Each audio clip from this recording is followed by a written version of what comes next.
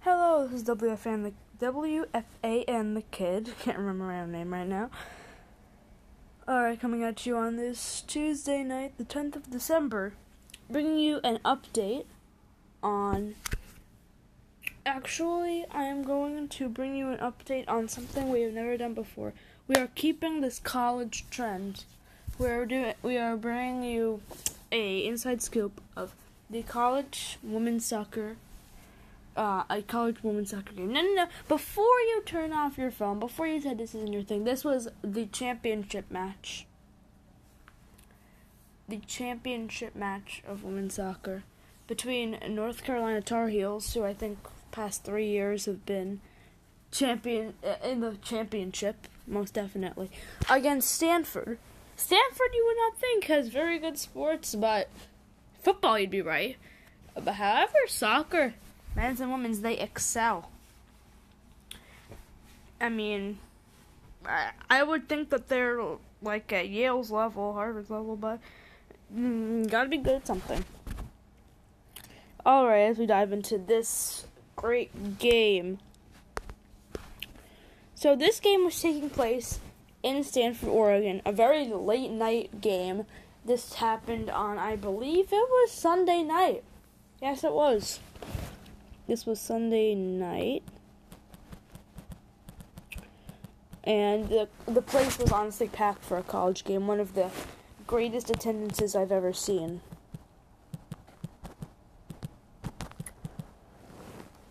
And don't be afraid to tell your friends about this great channel, folks. Just absolutely. Okay, so after we had a scoreless first half, so many wide open chances for each team. And as I brought up the attendance before, almost 10,000 attendance for a college game, college women's soccer game. That is huge. Absolutely huge. After doing a scoreless first half, a scoreless second half, where honestly, I think, despite I was rooting for the Tar Heels, I really think Stanford should have and could have won that game in regulation. In first overtime, nobody scored, still scoreless. Same in second overtime. The overtime, everybody was sluggish and tired. Wasn't the most dramatic thing, aside for a couple chances. Going to a penalty shootout now. The first penalty of the game taken by North Carolina is saved. Saved by a very peppy goalkeeper.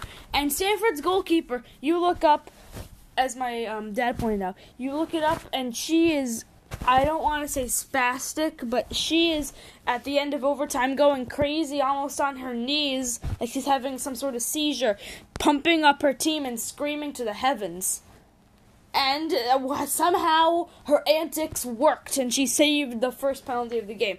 So now it's 0-0 after the first penalty. I mean, I apologize. It's 0-1, 1-0. Gosh, Stanford after one penalty taken each. Then we continue 2-1, 3-2, and then after 3-3, but then on Stanford's fourth penalty, not converted. So then we go tied 3-3 into the fifth set. They both score 4-4 into sudden death. North Carolina steps up. Goalkeeper. The crazy, spastic, seizureful, screaming to the heavens, antics goalkeeper. You guessed it, saved that penalty. And then their next penalty taker, an incredible midfielder. In my opinion, for Stanford, a really underappreciated player in the midfield. Absolutely instrumental. Got the game-winning goal for Stanford. And they are the NCAA Women's Soccer Championships. Women's Soccer Champions of 2019. In front of 9,591 fans of her own team.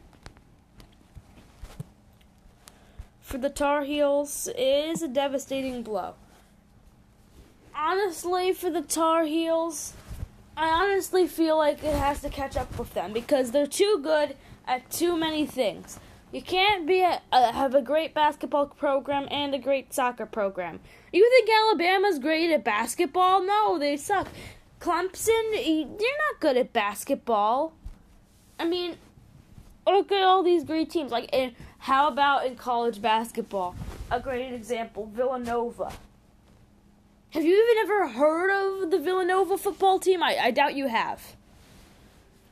This is WFN the Kid bringing you Stanford, your 2019 Women's College Soccer Champions. Boo! Go Tar Heels. Good night.